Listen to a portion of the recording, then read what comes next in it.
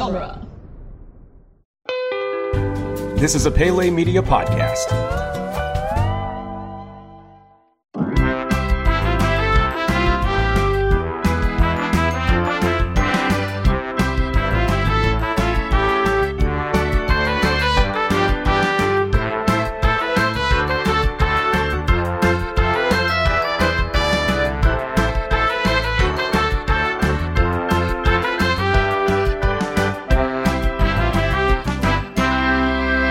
Welcome to Theme Park This, the only podcast that dares ask the question, should the button that says I'm a Slayer, ask me how be worn by all of the cast members in this land or just by guests on their birthday? My name is Scott Corelli, and with me I have Kyle Crane. Hello. And Brian Green. Oh, hi there. And of course, we have a guest this time, Zach Luna. Welcome. Hey, everyone. Thanks for having me. Yeah, absolutely. So today we are talking about Buffy the Vampire Slayer. Is this our first like non-cartoon TV show that we're doing a park on? Oh, it might be. I think it might be. So yeah, I think we should talk about. I want to talk about Buffy just in general, sort of like before we get into the main topic of what we're talking about. Plus, I did a little research on a thing that I want to talk about as well. But first, I guess we should check the temperature of the room and where everyone is on the Buffy the Vampire Slayer. I don't know, knowledge base, I guess. Sure. Let's start with the non-canonical thing. The movie. Has everyone seen the movie? I have not. You have not. Kyle, I have. Okay, so I've seen it. Okay, yeah, and I've seen it too. So Kyle, that's the one thing that you have seen is the non-canonical movie.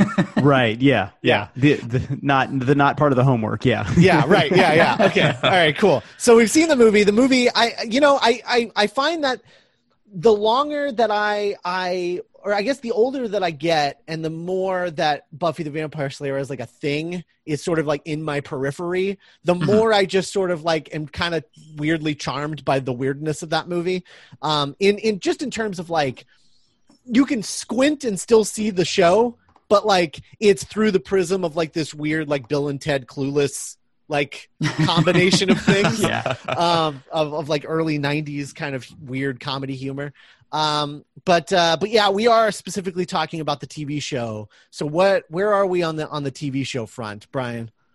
So for me, until this weekend when I was assigned homework by Scott, I had only seen one episode. I'd seen Once More with Feeling because I love musicals, and it's so I really had no clue what I was getting into. Like I had this sort of like awareness of Buffy, and I knew I knew Joss Whedon, and I knew like it had a ton of people that I loved in it. There's really no reason why I shouldn't have dipped my toe into this in the past, because I do really love all these people involved with it. I love I love the spookiness of it, and it's a lot of fun. I'm just terrible with TV shows, if I'm being honest. It's also super intimidating. Like yeah, there's a lot of it. Yeah, for sure. But what I watched this weekend was super fun. Like I really had a blast watching it. Yeah, we'll get into the episodes in particular that you guys watched. But Kyle, what about you? So going into this, I was ready to hate it. My background with Buffy the Vampire Slayer is that I dated a girl for a while who was like way into it. Things did not end well there. And I also, just a couple of people I went too fond of were like way into Buffy. So I was like, okay, this is going to suck. I'm going to hate this. And I watched the first episode, and then Scott, you did give us some episodes we're going to talk about in a little bit. Mm-hmm. And by about the second one, I was like, I think I might love this show. This is just fantastic. It's got strong, interesting female characters. It's got really funny, witty dialogue, and then it's just kind of like, I don't know, we're watching this thing mid-September too, and it's just the perfect time of year to be watching something kind of spooky like this. Mm-hmm. So after it was all over, it's like, I don't know if I'm going to go back and watch much more of this, because there's a lot of episodes. Like, sure. It is intimidating, like Zach said. But I came out of it saying, like, I understand why this was a big hit, and I do respect and appreciate it now. So, that said, we watched a lot of this, and I feel like I only scratched the surface of it. So I'm going to be leaning heavy on the knowledge of you two guys today. So sure, yeah. Zach, you kind of like Buffy, right? Yeah, I kind of like the show. I would say that Buffy the Vampire Slayer is like one of the most important cultural touchstones for me, like period of all time ever. You know, it's up there with like our generation's like a relationship with Harry Potter and Star Wars. That's like Buffy for me. Like that is my big number one, you know, IP genre fantasy thing. And I kind of got into it late, actually. I didn't watch it when it was on originally because it started in like 1997. And I watched the spinoff Angel first, actually, because when that first came out, that was like third or fourth season of Buffy was when the first season of Angel came out, and there was like marketing for it, and I was like, oh, a vampire detective show, I'll watch that. And then when I got to college, I had a friend, Sarah Zinn, shout out to Sarah Zinn, who convinced me to watch Buffy. She was like, I think you would love this. And in college, I just became obsessed. And yeah, I mean, I love it. I know it all. I've met the cast members. I've got a vintage 1970s trench coat that I got signed by James Marsters, which doesn't mean anything to you guys, but like people listening that know Buffy. Yeah. like I'm all in on this stuff. So that was one of the reasons that Scott invited me to be on today, which thank you very much. I'm excited to talk about what a Buffy theme park could be, because I don't know a whole lot about theme parks, and some of you don't know a whole lot about Buffy. So with our powers combined, maybe, you know. Yes, we can Captain Planet our way out of this. Now, what's a theme park? Can we talk about that? Yeah. So for me, I was there day one. I watched the pilot as it aired. Nice. At like 12 years old or yeah, I think 12. And I watched this show religiously. This was my favorite show growing up, all through sort of middle school, high school. I still remember coming to school the next day after Becoming Part 2, which means nothing to two of you, but the noise that Zach just made, and looking at the other friends that I say friends, people that I had in class that I also knew watched it, and we would talk once a week after an episode of Buffy aired. And I remember making eye contact with them as I walked into the classroom after the end of Becoming Part 2, and just being like, oh my God, and us just collectively freaking out that we were going to have to wait 3 months for more Buffy. So yeah, I mean, this was my favorite show growing up, and I love it. And up like now, you know, as an older guy, it's kind of up there with like Doctor Who as my two kind of like favorite TV shows of all time, probably. Mm-hmm. And so it's it means a lot to me, and it's going to be interesting because this is a TV show, and not only is it a TV show, it's kind of a low budget TV show. You know, it was on the WB, and the WB was not as high budget of a network as your Fox. You know, they got by on smaller television numbers and therefore smaller television budgets, and they did a hell of a job with the budgets that they were given, and they did things creatively, but it's not a world so much as like a world that you would walk into a theme park and be like, oh, I know where I am, where like everyone would recognize what it is, you know? Mm-hmm. And so this is going to be a really interesting conversation to have. Now, Buffy has had a theme park presence once in the history of theme parks. It had a haunt in Halloween Horror Nights in the year 2000. It had a haunted thing called Buffy and Angel Hellmouth Haunt.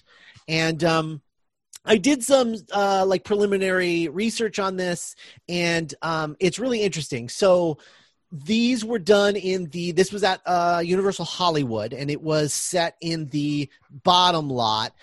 It was in the area directly behind the Mummy ride, in the bottom lot. And so the Mummy queue is what you would use then at the time in 2000, the ET queue. You would use that to line up to get into this. So basically the guests would enter through a door leading into the soundstage and would immediately be greeted by this castle facade.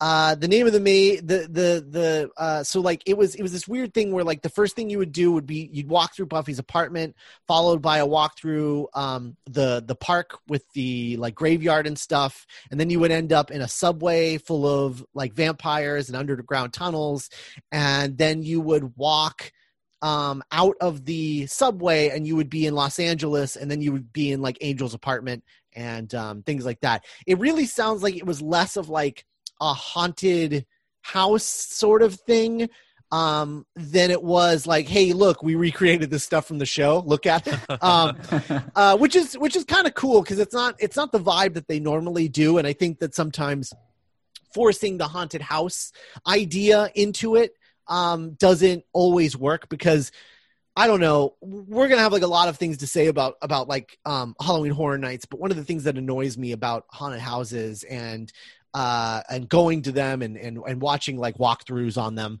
because I don't pay for them anymore because they're such a waste of money. They're so expensive, and I don't think that they're particularly well done all the time. And like all the scare actors, they all kind of just do the same thing where they jump out at you and then they do this weird like dance move where they like move their arms and then like disappear into the shadows. And it's the same thing every time, and it's really goofy and it's not scary. It's just silly, and it is what it is. And so I actually like that this sounded like it was more of a, and there's no pictures of this at all anywhere because people weren't taking pictures of this stuff in the year 2000. There weren't like HD cameras and things yet. So it was, it is basically like just descriptions that I found on Reddit and things like that is what I was finding. And there's not a lot of details on it, but I respect it in terms of like them not trying too hard to make it a haunted house. It was more of just like here's the vibe of the show, right? Like that's kind of cool. All right. Anyway, go to the next one. I will say I want to mention the the houses that were also at Halloween Horror Nights that year in Hollywood. It shared its period with Clive Barker's Harvest, whatever that is, Rob Zombie's House of a Thousand Corpses, something called Theater of Blood, and The Undertaker, No Mercy. That is The Undertaker from wrestling. From wrestling? Oh my God! I didn't know about that. He had a maze. Wow. And then there was also a scare zone called Nightmare Creatures, and then a few shows. One was Animal House of Horrors, one was Carnival of Carnage, and the last was Chucky's Insult Emporium. All right, is that a House of Horrors? Emporium. Yeah. Is that a House of Horrors with animals, or is it Animal House, the college like frat house movie? Gotta hope it's the latter. All right, let me click on it. Let me check this out. I want to see. John there Belushi's is Zombie. wild man-eating beasts unleashed to run amok. It could be either. It could still be either. It still Shoves be a bunch either. of marshmallows in his mouth, and it's acid when it comes out of you. Oh my God. So anyway, yeah. So I think it's kind of cool, but it really does go to show you sort of like how difficult it is to do a TV show. I think it's the reason why a lot of TV shows have never made it into rides. People are always talking about. I remember when Lost was really big. People were like, "Oh man, could you imagine like a Lost attraction?" And I'm sure at some point we're going to do that, but it's complicated because TV shows are very, very popular for the period that they're on the air. And then as soon as they're off the air, it's like the most dated thing. Yeah. And like just the budgets of TV shows are very different than movies. And there's not as much in terms of like grand world building, like you don't have a lot of people just being like, oh, I can't wait to walk down that really normal Sunnydale downtown street. I'm like that, but sure, most so am I, but most people are not like that, right? Like most people are like, I was excited when I saw like backlots and stuff that were like I recognized as belonging to Buffy the Vampire Slayer, but it's not something that a lot of people have in common with you and Isaac. So I really came down to this, and I was just thinking about like, what could we do? So this is not one of our presentational style ones. This is one we're just sort of like going to talk about what a Buffy the Vampire Slayer theme park could be. I have some ideas. Zach, I'm curious about like what you would want from a Buffy the Vampire Slayer theme park, just in terms of like, what would you want? Like if you heard that they were making a Buffy the Vampire Slayer theme park and you walked in those front gates, what would you want to see? We can jump into that now, I guess. Sure. I want what the Harry Potter dorks get when they visit like Hogsmeade or in like the Florida one or the one that's out here in Hollywood, that you cross a threshold and you are in the world of the thing that you love, and that it's sort of a seamless thing in either direction that you're looking. And then like you said kind of jokingly, that thing where it's like, hey, here's a thing from the TV show, we built it. But that is kind of what I want. Like when you see people at the studio tour at Warner Brothers, like they're like, and here's Central Perk, the set from Friends, and people freak out that they can sit in the couch. Yeah. Like I want that, but to be able to, be at the Summers residence or to be in the library at the school, because that library doesn't exist in real life, or to go in the Magic Box and to be there, the way that people go into Honeydukes, the way that people like can go into the Hogshead restaurant or whatever there. I want to be able to like go to the Bronze and watch people play, music there. Like that's really what I want, is the feeling of stepping out of the reality I live in and going to the slightly funhouse mirror world of Sunnydale, where yes, it is a sort of idyllic little seaside California town, but also there's werewolves and vampires and demons and zombies and monsters and stuff there. Yeah. Total immersion. Total immersion, basically. Yeah. Now, you guys, Brian and Kyle, you guys were given a list of episodes. And Zach made me add the very first episode because I thought it was good for context. I think you're probably right. It was, right. Yes. Yeah, I think you're probably right. So like, if you want to run down, can you guys run down the episodes that you watched and what you thought of them? Because we tried to keep them pre-season 5, because in season 5, a weird plot thing happens that without explanation would be very confusing to you guys. I think. Is that when she dies? At the end of season 5. Oh, yeah. Okay. Yeah, spoilers for Buffy. Spoilers. Sorry. No, she gets a sister out of nowhere. Right. Yeah. It's a whole thing. That's the only thing I knew about the show going into it. That there's a sister swap. All right. So do you want us to list off the ones we've watched? Yeah. And what you guys thought of them. I want to know. Okay. So I watched the pilot. I watched the first the pilot, and then the first 4 that you sent me, Scott. I didn't get it to the final one. Oh man, you missed the best one. Watch it after this. Yeah. I need to. I'm sorry. I ran out of time. It's okay. It's a lot. So the pilot, I thought was a really great setup. I always find New Kid Comes to Town stories really interesting because, I'm a teacher. I've said on the podcast before, and I always find New Kid Comes to Town stories be really weird because they always have that really dramatic sit down with the principal, like, oh, you're from this town. Let's look at your permanent record. And the schools I've always taught at have always been Title I schools, so lower socioeconomic students and very high mobility rates. And so the fact that the idea of a student coming into town and really shaking things up in a school is always really fascinating to me, because my students are always like, oh yeah, new kid, whatever, not a huge deal. Like, so I always really like these stories because I do like the idea that a new kid coming into a school is really going to shake things up, and everyone's going to be really fascinated. Oh, who's this kid? What are they doing? So I really liked seeing her kind of testing the waters with the different characters. She wants first, like, she might be getting in with a popular clique, but then she goes to find Willow, and I'm so excited to see Willow because I love her so much. And so I was really happy that she very quickly gravitates towards that group. So I really enjoyed that a lot. It's also interesting because that conversation specifically that she has with the principal is like literally a sequel to an alternate version of the Buffy the Vampire Slayer movie that didn't get made. Yeah. Like it's based on, it's like a direct sequel to Joss Whedon's original script for that movie that was altered heavily in the version that was filmed. And so like they talk about her burning down the gymnasium, and that doesn't happen in the movie, but like a version of it happens in the movie. It's weird. Yeah. That's so odd. Yeah, it's very strange. Kyle, what did you think of the first episode? Yeah, just kind of echo what Brian said. To see it, so I guess the cool thing about the show is it does do a spin on your expectations for everything. With the very opening, we have like this, spoilers if you haven't seen it, but it's been 30 years or whatever at this point.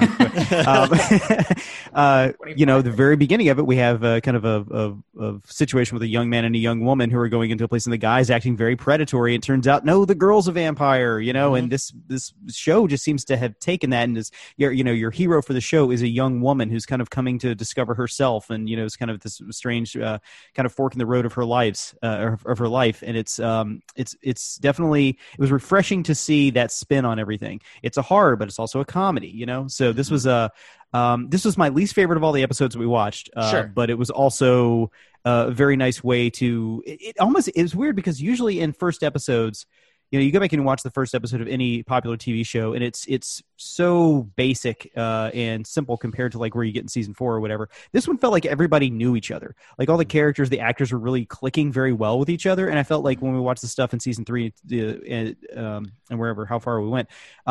I didn't see a lot of difference in the way they were working with each other, the interplay between all of them. Mm-hmm. So that was kind of a cool to see at the very beginning. It was like this show really seemed to kind of find its traction very early, and it doesn't seem to really slip from it throughout the instant chemistry. Yeah. Like the thing that they have to work out in that season 1 is like, what is a Buffy episode? Mm-hmm. So they have like a couple of false hits there where they try some things out that don't work, and then they're like, okay, never that again. That doesn't work. But once they get into season 2, the show like really figures out who it is and it goes for it for sure. Yeah. So what was the next one? Halloween. Yeah. Oh, Right. season 2. Yeah. Yeah. Again, a great twist on a premise of, I thought it was going to go one way, and it didn't, seeing like little kids turning into demons and stuff like that. And it leaned really heavy on the comedy for this one too, but it totally worked the whole time. Seeing Xander kind of lose himself in his Vietnam character the whole time was a real kick. I think that was the high point for me. I love Halloween episodes. I always like to see what characters will dress up as. You always like to kind of predict things ahead of time. And I've always loved the Simpsons Halloween specials, like any TV series that does all the characters are just a little off model. It's always fun to me, and it's fun to see them become. I love seeing them become these characters that they've dressed up as. You've seen Willow realizing that she's a ghost was like, oh god, she's dead. It really caught me off guard. I loved it. Yeah. I think the next one I chose for you guys was Phases, which is like a weird, like low-key personal favorite for me. I've probably seen that episode of Buffy more than any other episode. Oh, and wow. I don't know why. It's just, there's something about it that I really like. I was a big werewolf kid. Like I loved werewolves growing up. Mm-hmm. And it's the only one that where he actually looks like a werewolf instead of like this weird monkey ape thing. They change the way he looks in future episodes, and this is the only one where he looks like a real werewolf. So I like that. But what did you guys think of that one? I like the Hunter character who came in. I thought that was kind of a cool, like Craven type guy, to bring in, which was pretty neat. But it's really weird because the whole time I was watching it, I was kind of asking myself, like, man, Seth Green got a lot of work back then. Like, why? Like, he was the Steve Guttenberg of the early 90s, kind of like, I can't really put my finger on why this guy's in so much stuff, but he is, and he's fine in this. But this one had another great twist with the bully character, which I thought was really handled very deftly, and I thought that subplot was actually my favorite part of the entire episode. But great werewolf design, probably. I don't know. It kind of reminded me of Dog Soldiers a little bit. If you guys have seen that movie, Yeah. I don't know why wonderful. they changed it. I don't know why they changed it. My wife was watching with me, and we're watching that, and later we see him as a werewolf again, and she's like, "Wait, is he like turned into a were-dog now? Because it's like he's like, devolved in the way the makeup works." So, yeah, Tricky. It's funny because my mom, my wife, she said, "Wait, that's Seth Green. He's a werewolf. Why isn't he all red?" I'm like, I don't think we need to see a ginger werewolf. Yeah. I enjoyed that one a lot. What was the next one? Next one, Zeppo. Oh, the Zeppo. Yeah, my personal favorite of the ones we watched, and also the last one I watched because we got a hurricane warning right after that, so we had to start prepping the house. So Gotcha. That's a smart move. My favorite by a long stretch here. I loved the bully characters. It really cracked me up. Xander was kind of a favorite of mine watching these, and it was really weird because like Buffy was kind of relegated to the background in this one, which was interesting because it was like we kept cutting back to her, and it reminded me of that episode of Community where Abed is delivering a baby in the background the whole time, and you kind of got to be watching for it. So by the time we finally got to the end with the monster, I was kind of like, wait, did I miss something? Did I get up to go to the bathroom and miss something? But hilarious episode, so much fun. I loved the zombie bullies the whole time. This was the one that sold me on like, okay, I'm really, when this is all over with, I need to go back and watch a lot more of this show because I missed out on something in its initial run. Same. I was I think these zombie bullies, like the guy with his Letterman jacket popping out of the ground. I was just like, this show is so goofy, and I love it. Like, this is a blast. It was fun watching them force him to drive him around town and build a bomb. When he thinks he's like, wait, you didn't, but you're not building a cake. And I'm like, dude, they went to a hardware store. What were you thinking? Yeah, that's a good one. I really like that one. I also, even though it's not a Halloween episode, it's like officially, it's one that feels like a Halloween episode. It feels like it should be a Halloween episode. It has those kinds of vibes. And so that's another reason why I picked that one.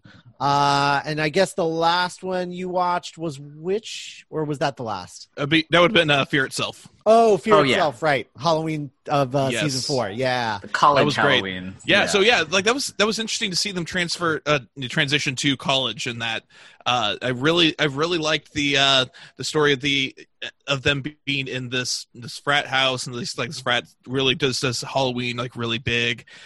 Seeing them Zach set the that Black up. Ranger. Yes, indeed. Oh, okay. Yeah. I didn't make that connection. Well, there's a Power Ranger in there. Oh yeah. Yep. But no, I really dug it. I thought this house was sort of alive and creating like all the doors were disappearing was really spooky, and then the end was just wild. Yeah. When you find the monster is just this like tiny inside. I just remember I laughed so hard when they translate the actual size. Yeah. And I was like, are you kidding me? This is so ridiculous. Yeah, that's the thing is that, the best Buffy episodes are always the ones that have like a little like undercutting twist to them. Mm-hmm. And I love that about it. And that's one of the things that I think would be important in a Buffy theme park, in terms of like whatever the attraction or rides or whatever that we come up with. I will say I added Hush to that list. Neither of you got to it. I recommend both of you watching it because that episode is a literal masterpiece of television. It is one of the best episodes, not only of the show, but just like of television that I've seen. It was nominated for an Emmy for writing when it came out, which was noteworthy because the Emmys kind of like did not pay attention to Buffy at all during its whole run. But that one they paid attention to, and features a very early Doug Jones in a iconic role. Oh. Yeah. So definitely check that one out. Okay, so we're talking about a Buffy theme park now. One of the things that I thought about in terms of this is like, okay, so I agree with Zach. I want full immersion. Mm-hmm. And so part of me says like, okay, so I want the downtown Sunnydale thing. However, the part of it that is tricky is how do you turn a ride? How do you make a Buffy ride? Like, how do you specifically, how do you make the ride vehicle part of the story that you're telling in a Buffy theme park? Because this show is all about them just walking around on patrol. Oh boy, yeah, it's a lot of walking. Yeah, and kicking vampires' asses. And it's like, I don't want to just make a haunted house or a haunted maze. I want a ride. And so I just thought, personally, as the Buffy fan that I am, I want a new episode of Buffy. That's what I want out of this theme park. And so to me, the one thing that they've never done on this show is be in a theme park. And why not have Sunnydale have a theme park? And so my thought is, you have downtown Sunnydale, and then you have an amusement park at the end of it that you walk into, and that's where the e-ticket is. Interesting. Is in a like theme park setting.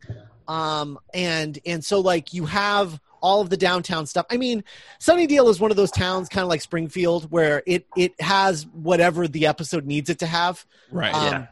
And I think it's one of those things where if you like I remember somebody did this with Springfield at one point where they broke down, like, if Springfield had everything that was every location that was featured in an episode of Simpsons, it would be the size of like 15 Los Angeleses or something like that. Like just like a bonkers size.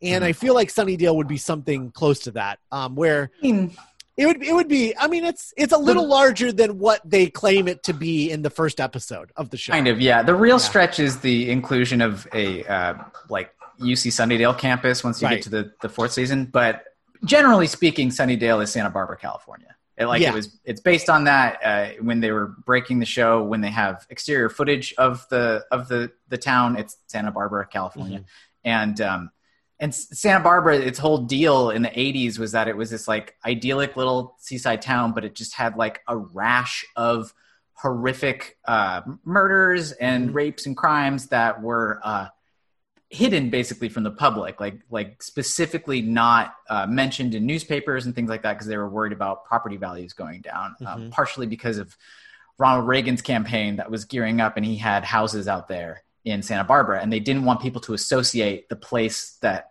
Ronald Reagan lived with murders and rapes. Yeah. So because there was this weird vibe in the 80s in Santa Barbara that we're this beautiful seaside community, people love it here, it's really sweet, but you know, if you ask around, people are being preyed on by literal monsters. And like one of the Zodiac's first killings was they presumed to be in Santa Barbara. They haven't been proven associated with them, but like the original Night Stalker, California State Killer, also like a bunch of weird stuff happened there. And so that's what they based the town in Lost Boys off of, and it's also what they based Sunnydale off of. So generally speaking, it's big enough. If it's based in Lost Boys, that means that there's a theme park in it. Because Lost Boys Santa Barbara has that amusement park on the pier. It is a pier, yeah. Okay, that works. I don't mind that. The way I was thinking of trying to solve the theme park problem was the idea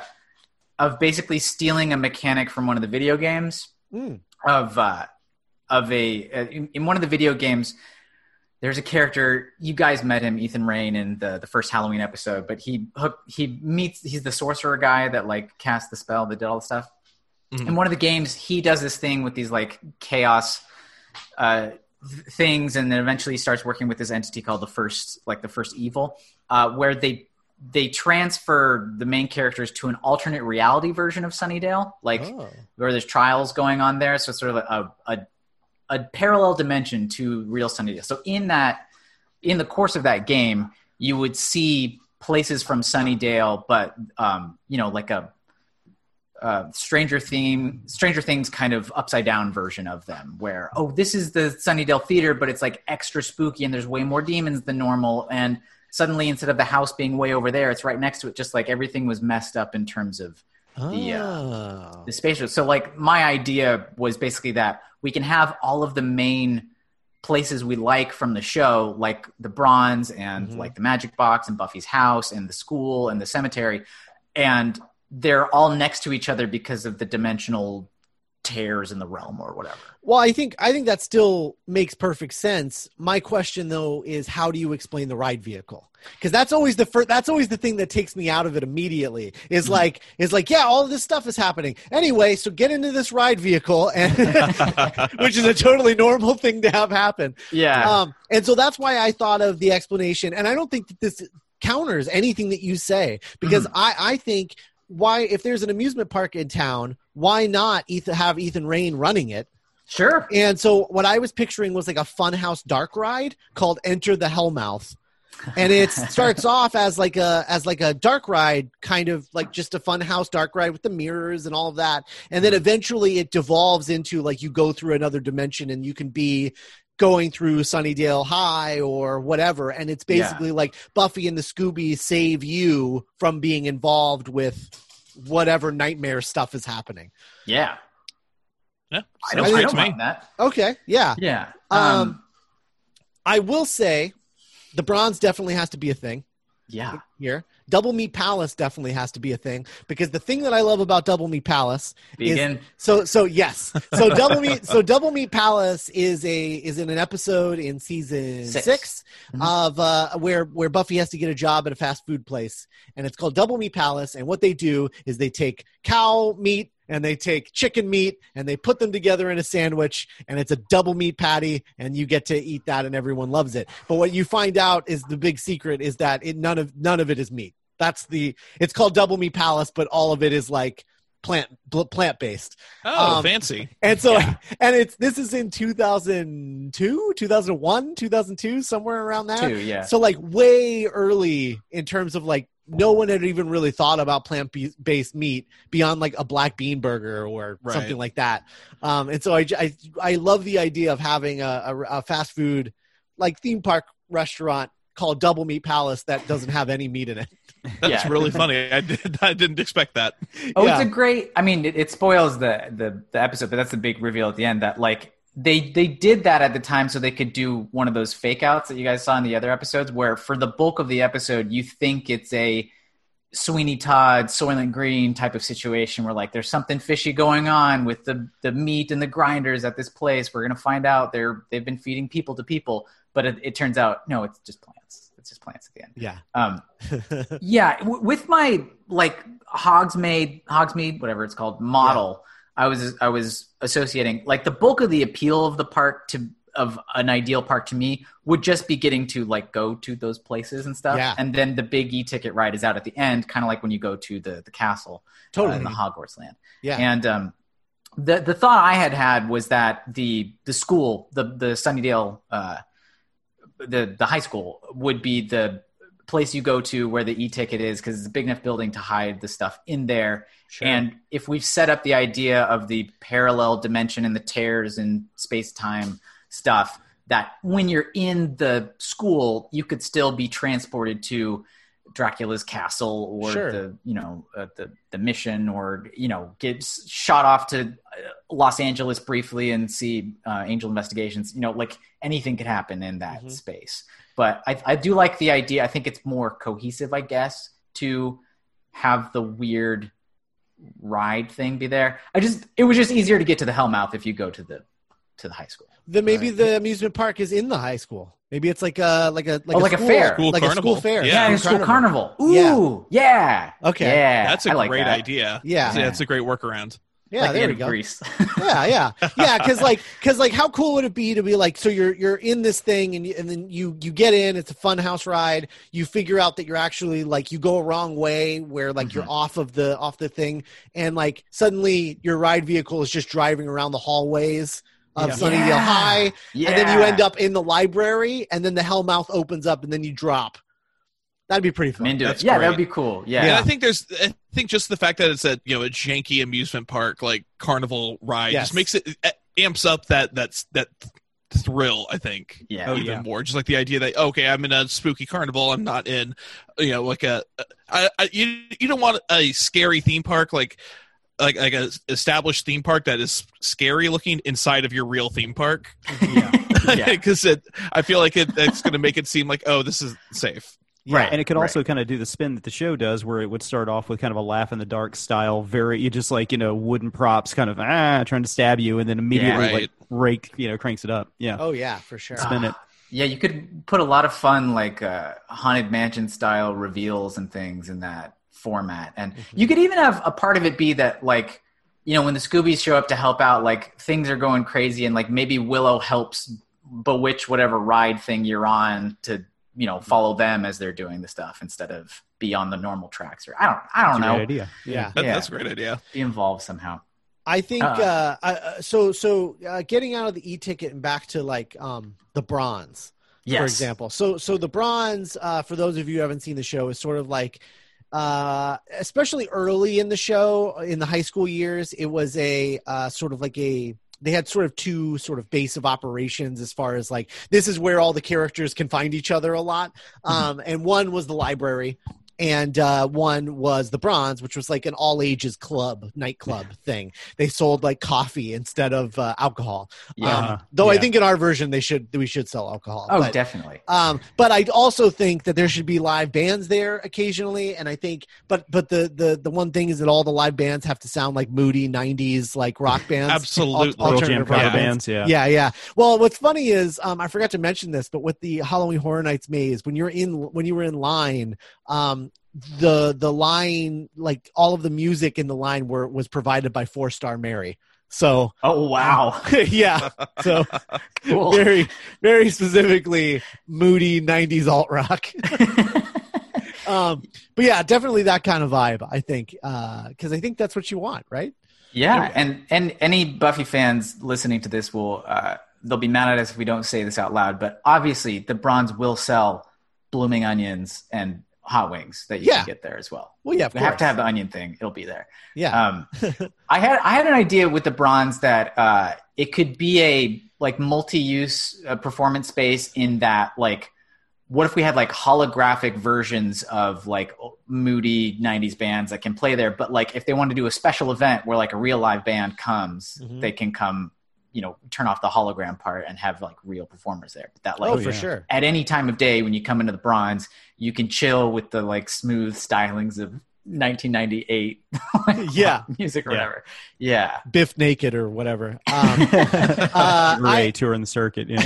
Yeah. I was actually just thinking like you would have like musician cast members like portraying the band. Sure. Like, I mean, I'm sorry, but like sometimes I'm going to want to go to the Bronze and I'm going to want to see the Dingoes play. Yeah, 100%. And so like whether that's people dressed up as the Dingoes or a hologram of Seth Green and his compatriots playing a show. We definitely need a Seth Green hologram. Yes. Oh, who does? I mean, what park? Buffy aside, what park is complete without a Seth Green hologram? That's true. Talk to me again when we make that Austin Powers park. That. This is an episode I want to do. Oh boy, yeah, groovy. In that same vein of like, how do we put more alcohol in the park?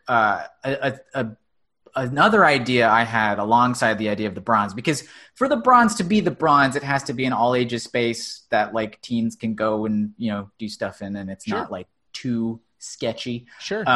You can go there and play pool and watch a thing. There is also a venue in Sunnydale, which there was a brief glimpse of in the episodes we sent you guys, but I don't think you clocked it at all. Which is a bar called Willie's Bar, later renamed Willie's Place, where there's a character called Willie the Snitch. And Willie's Bar is basically just the bar with no name from Marvel Comics for Sunnydale. So it's a demon and human bar for like the criminals and lowlifes and people that know the sketchy stuff that goes on in Sunnydale. And so you go to Willie's Bar. Usually it's when they're playing detective and they're like, something weird's happening in town. Let's go down to Willie's Bar and, rough some people up until they tell us what's going on. But it is just a like sort of hole in the wall seedy bar that you could serve all kinds of weird drinks there, weird spooky potions because demons eat there. And there's all sorts of different types of demons. You could have animatronic like monsters there hanging out at the bar with you, or, maybe this is maybe too weird, but I know a lot of fans of Buffy are weird goths, and like, I think there should be, if you're a weirdo who likes to pretend to be a vampire, I think you should feel like at home at a Buffy theme park. And so I think they should have like vegetable juice cocktails that are, like V8 type based things, but with added food coloring or something, but where you could go get blood drinks. Yeah. And, I think that should be the butterbeer. Here. I was just about to ask, what is the butterbeer? Yeah, no, I think it's blood. Yeah, it's human blood. And I think that I don't think it needs to necessarily be the vegetable. I mean, I think the vegetable juice thing is a funny idea, but I would love to get like a high end chef in, like they did with the butterbeer stuff, and like really try to figure out a drink that has like the look and viscosity of blood and could be served warm. And Ooh, you get like drooling, like a little drool, and then everyone that takes that Instagram, like with it just like coming down there. Oh yeah, Yeah, for sure. They'll serve it to you in a mug with a straw. Yeah. Yeah. I just think that would be a cool addition. And then like last night, way too late when I was thinking about this nonsense, I was like, well, if we had like an unlimited budget for this park, another thing you could do is the idea that you're at the That's bar. the magic of our show. There's I no know, budget. right? Yeah. No one is asking us to do this, Zach. Sure, yeah. I'm just saying, Not it was yet. a good enough Not pitch. yet. I mean, maybe. The other thought I had, which will not make a lot of sense to you guys, but I hope Scott will appreciate this, is the idea that after hours at the I don't know how Disney does it, but I do know that there's some stuff you can do at night at Disney that's like slightly more adult.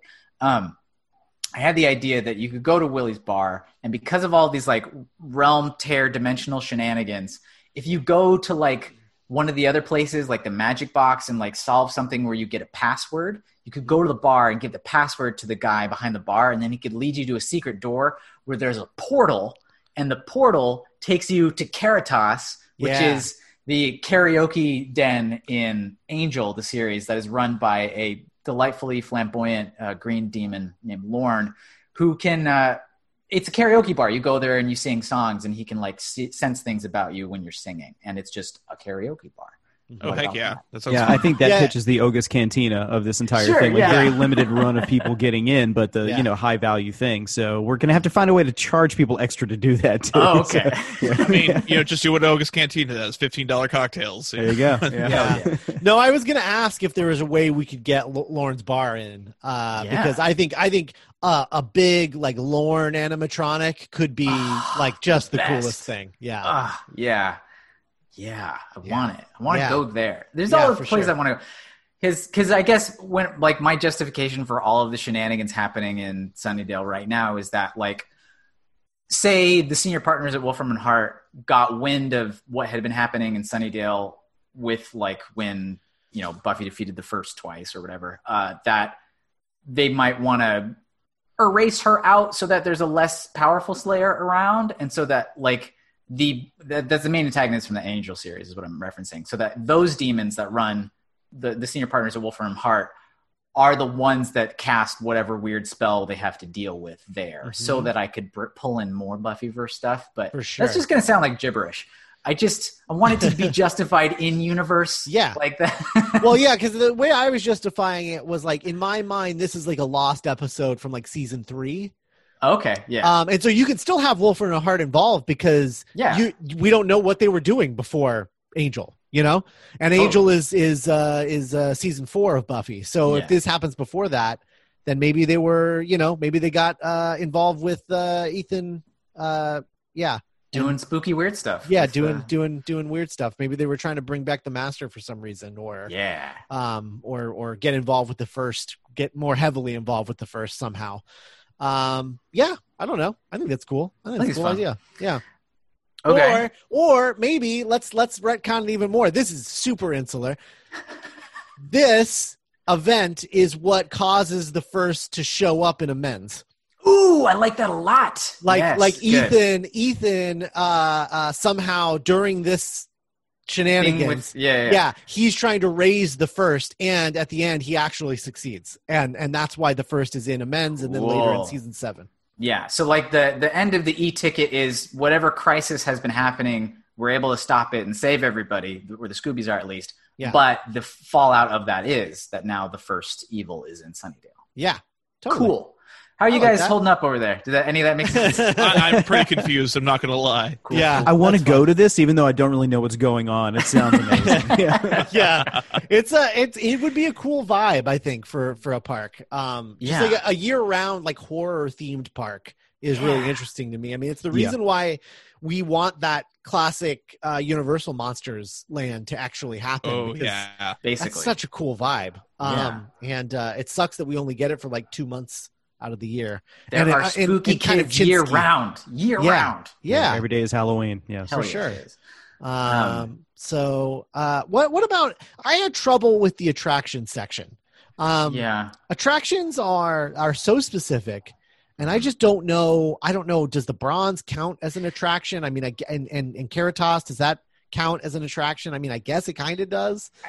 That's kind of what I was hoping, because Yeah. when I was dealing with food stuff, I was mostly thinking about bars, and I was like, well, I mean, you go to a place and shows happen. That's an attraction. I'll be honest. I've listened to like a lot of episodes of the show. I don't actually know what the definition of an attraction is. Like I can tell what a ride is. I get that. I'm more aware of what an e-ticket means, because that's a holdover from the old Disney days when the rides had different letters on them and the biggest, best ones were E's. I get that. I don't really know what an attraction is. So I was hoping that a place you go where a live show happens would count. That could be. works. Yeah, I think it works. Yeah. It could also an attraction could also be like a smaller ride that is just not the one that's going to like get people to buy tickets. Okay, Right. It's something else that is going to Like the maybe Dumbo divert ride. a line away from the e-ticket. Yeah. What about like a cemetery attraction then? Ooh. Yeah. Yeah. I like that. You spend a lot of time in the cemetery. There's an old Buffy podcast that's not around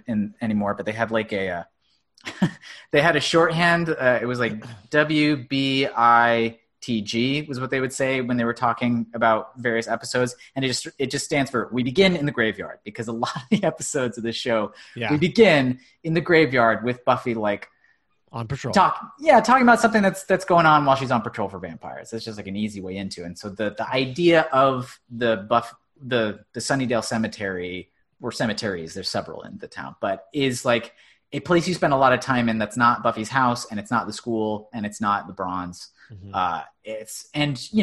Spike's Crypt is there and a bunch of other stuff. So maybe there's some sort of Spike cemetery ride. Sure. Maybe Something? Mhm. Yeah. I think there could be something. For sure. I was also just going to suggest, this is just something that came up to, this is not an attraction, I guess. Not really. Okay. But, in the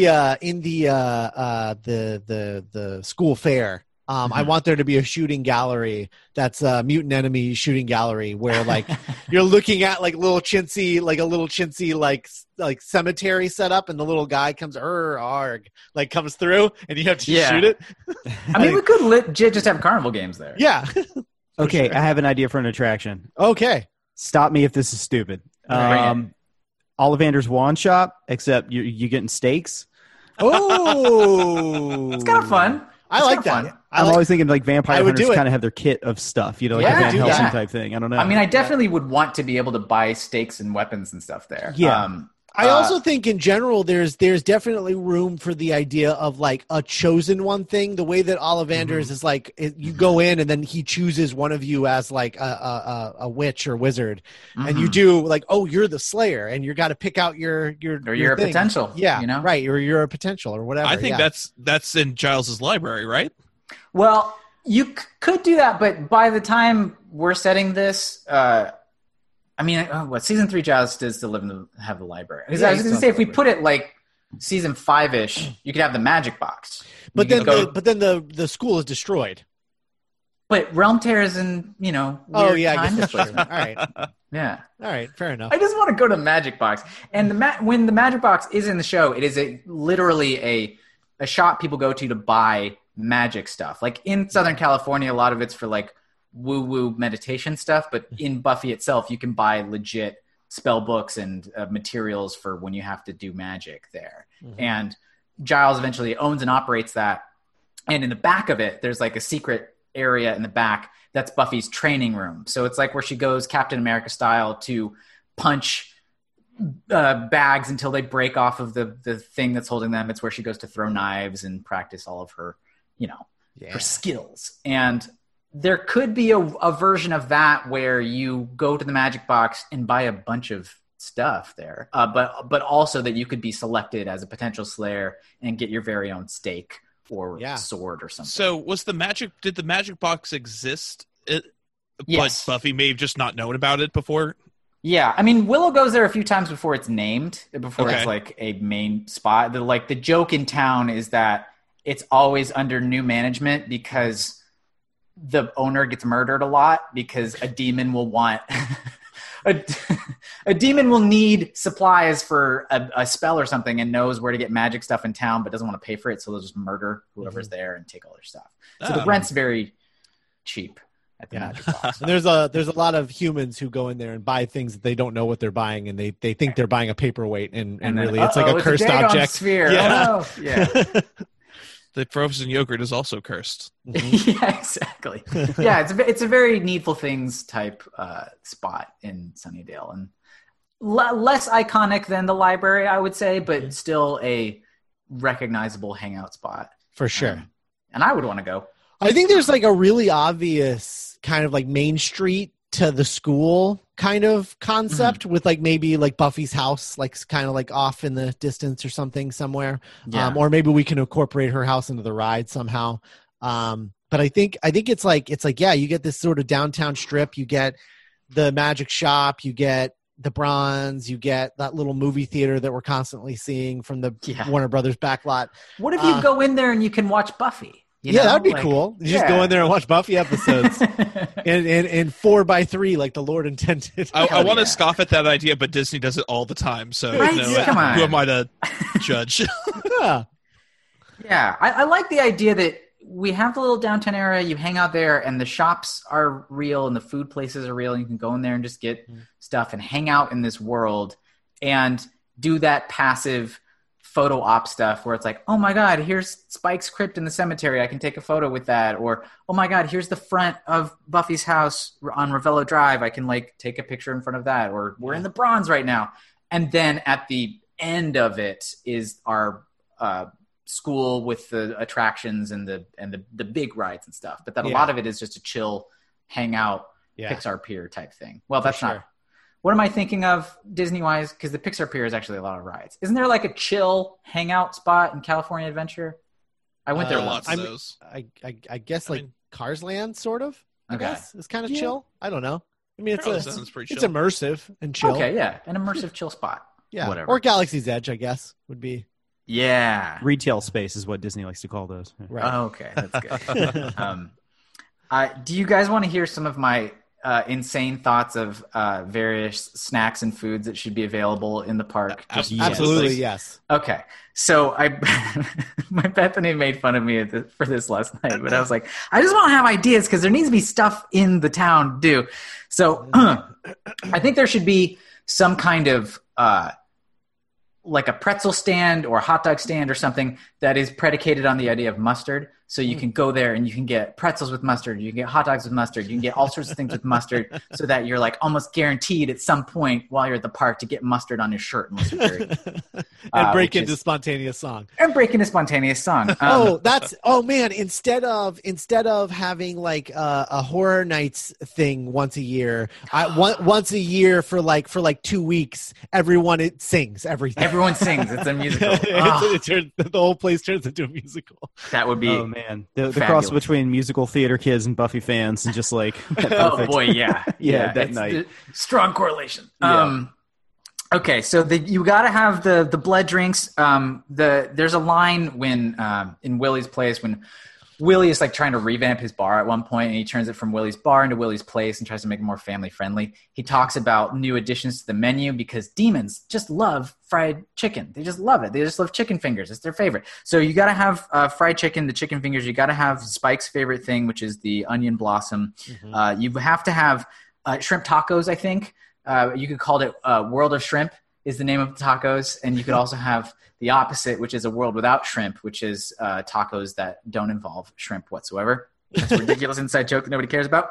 I think you should have steaks like the meat version. I think you should be able to eat steaks. So what I'm hearing is Uncle Willie's is essentially Mo, and he just turned it into Uncle Willie's family feed bag. Yeah, kind of. Yeah. Okay. Yeah. It's not as big of a facelift because he doesn't have that kind of funding. No crazy crap on the walls. You could do that thing where you have every time you go to a restaurant, there's like a steak. There's like two different kinds. There's like a like a ribeye and like a T-bone, and like one can be called a vampire steak, and the other one can be called a Slayer steak. Yes. Yeah. Love it. Is that how you want it cooked? Like, how bloody do you want it? Oh yeah, that's good. I like that. Yeah. Bloody as hell or burnt to a crisp. Fabulous. There has to be the coffee shop that we see all the time in downtown Sunnydale, which is a gossip spot. There should, I think, be a place to get donuts because although donuts are not nearly as prevalent in Buffy the Vampire Slayer as in The Simpsons, there are jokes which I believe are in the Zeppo, specifically referencing the type of donuts that the various characters like. Giles, he loves a jelly, so you gotta have. I was heartbroken for Giles that he didn't get his jelly.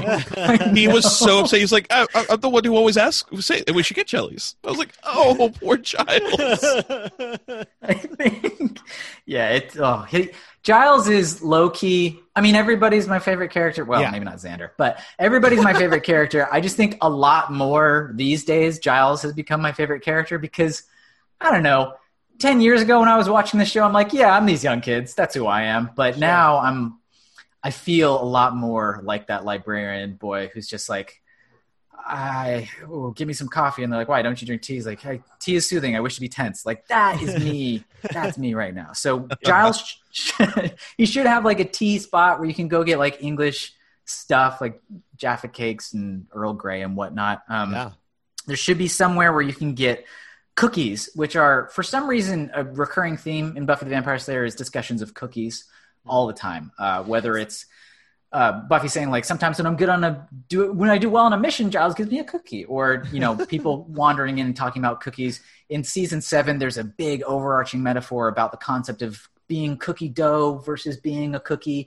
And there's a character, Ted, in, I want to say season 2 or 3, that kind of does mind control to people by these chocolate chip cookies that he makes that are so good that people just lose their minds. So chocolate chip cookies, honestly.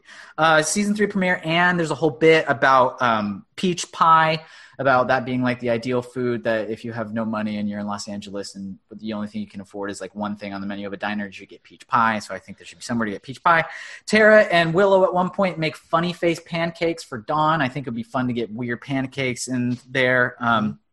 Buffy sometimes says after slaying, she sometimes craves a non-fat yogurt. So maybe there could be like a yogurt place, like Yogurt Land or whatever, frozen yogurt places do that sort of things.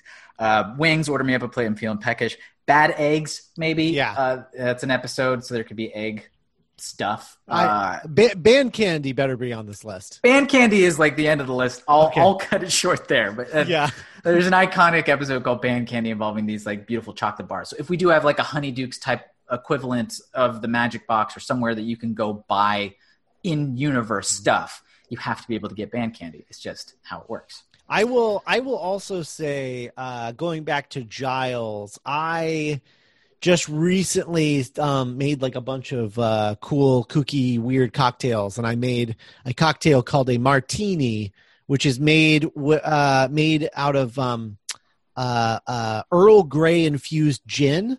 What? Absolutely delicious. Oh my God. Yeah, absolutely delicious. So you take the gin, you put a few scoops of Earl Grey, you let it sit for 2 hours, you strain it out, and then you use that to make a martini with a egg white and some lemon juice, and it is unbelievable. I say Giles's martini is somewhere on there for sure. That would be fabulous. There should just be like an English tea type place where you can just go and be a weird librarian. Yeah. All the other librarians. I think so too. I think that would be good. Yeah. That's mostly all I got. The rest are just like dumb little one-off jokes like we attack the mayor with hummus and Joyce has hot chocolate with mini marshmallows and the yummy sushi jammies. Maybe there's a sushi place. I don't know. It's just, I just want there to be stuff to eat and stuff to places to just hang out and like vibe. Yeah. I just want a Sunnydale vibe. Gingerbread that isn't fun in any way and is actually kind of depressing. Yeah. It's a super inside joke. Sorry, guys. God, I want you guys to watch more of this show. All right. So those are and marzipan in your pie plate. Bingo. I'm done. Of course. I'm done with this. Yes. All right. Well, there's that. I think a Buffy the Vampire Slayer theme park is a fun idea that will never happen, unfortunately. But I love the idea of thinking about it, and I think it's a good way to start off our spooky October month of theme park this episode. So because it's like it's more of a low key spooky. Yeah, it's more spoopy than it is spooky, but it's good. Yeah, watch Hush, guys. That episode's really good. Yeah, we'll do. Definitely will. Yeah. Especially because like one of my thoughts for the e-ticket ride, like people participation wise, would that there could be a section where the gentlemen show up and then the Scoobies can't do anything, but because of like some spell that you have, the only people that can make noise are the guests. Ooh, and so if they that's shout good. loud enough, Yeah. raise your hands to scan or whatever. If Yeah, they yeah. shout loud enough, they can break the spell. That's I don't know. I love that. Yeah, Yeah. I love that. Yeah, because I really want the e-ticket to just be like a best of ride. Hell I mean, yeah. that's what you would want, is like a best of like all of the best villains over the course of the show. Showing up. Apparently the judge was in the haunted thing. There was a Really? section with the judge. Yeah. I was like, wow, really? The judge? Okay. Out of all the ones, that's the one you guy go with the limbs in the different boxes. That's what we Okay. do. All right. All I mean, Fair enough. fair- He's not even yeah. a vampire. You're not going to go with it. Okay. I think they were vampires, but Oh, good. Okay. but he was like the big. I think he was the big bad. Boy. Anyway, Thanks for having me, guys. Thanks Yeah. for letting me Oh, just thanks like for coming on. Yeah, thanks Yeah. for coming. nerd out about Buffy for a while. That is a nice rest. What is that word? Respite. Respite. Whatever. Yeah, Yeah. a nice respite from life in general. Just Yeah. hanging in Sunnydale with you guys, even if we can't go there in real life. yeah, exactly. All right. Well, thanks for joining us, Zach. This is a lot of fun. You have anything you wanna plug? Exit through the gift shop, etc. Let me think. My friend Sarah, who got me into Buffy at all in the first place, is a seamstress, and she does a lot of. She's doing COVID masks right now as like a way to stay, make a little bit of money and things like that. Yeah. So I want to. I might have to like go look up her like official. Here it is. Okay. So Etsy.com, the shop name is SZMC. So like Sarah Zin MC Craftworks. And so if you want to get some of like the best quality, facial coverings for keeping yourself safe during COVID, please think about ordering some from my friend Sarah, because she's the reason I love Buffy and she's great. All right. Yeah, do it. So that's great. I'm definitely going to try and go find this later, and I'll put a link in the show notes. So check Perfect. the show Thank notes, you. everybody. So check that out. And everybody, if you are not already a Patreon supporter, you're definitely going to want to be this month, because we have lots of extra stuff coming out this month on our Patreon for Theme Park This listeners specifically, because it's Halloween and we want to talk about spooky stuff. Heck yeah. So we've got, I believe by the time you're listening to this, last week we did our retheme this for the Revenge of the Mummy. And at the end of this month, we're doing some extra stuff as well. And I'm doing the Stranger Things, the Drive Into Stranger Things event that I'm going to talk about in a Fast Pass. So all of this stuff is going to be on Patreon, and you're going to want to be a Patreon subscriber at least this month to get that bonus stuff. Plus, when you become a Patreon subscriber, you get everything. So everything we've done before. So download it all, stop being a patron, whatever. I don't know. Whatever hacks you guys want to do. But that's up to you guys. But this is definitely the month that you're going to want to be a Patreon supporter. So we appreciate everyone who does that already. That's duelinggenre.com/support. And we will talk to you guys in 2 weeks with another episode of Theme Park This. Thanks for listening, everybody. Bye-bye.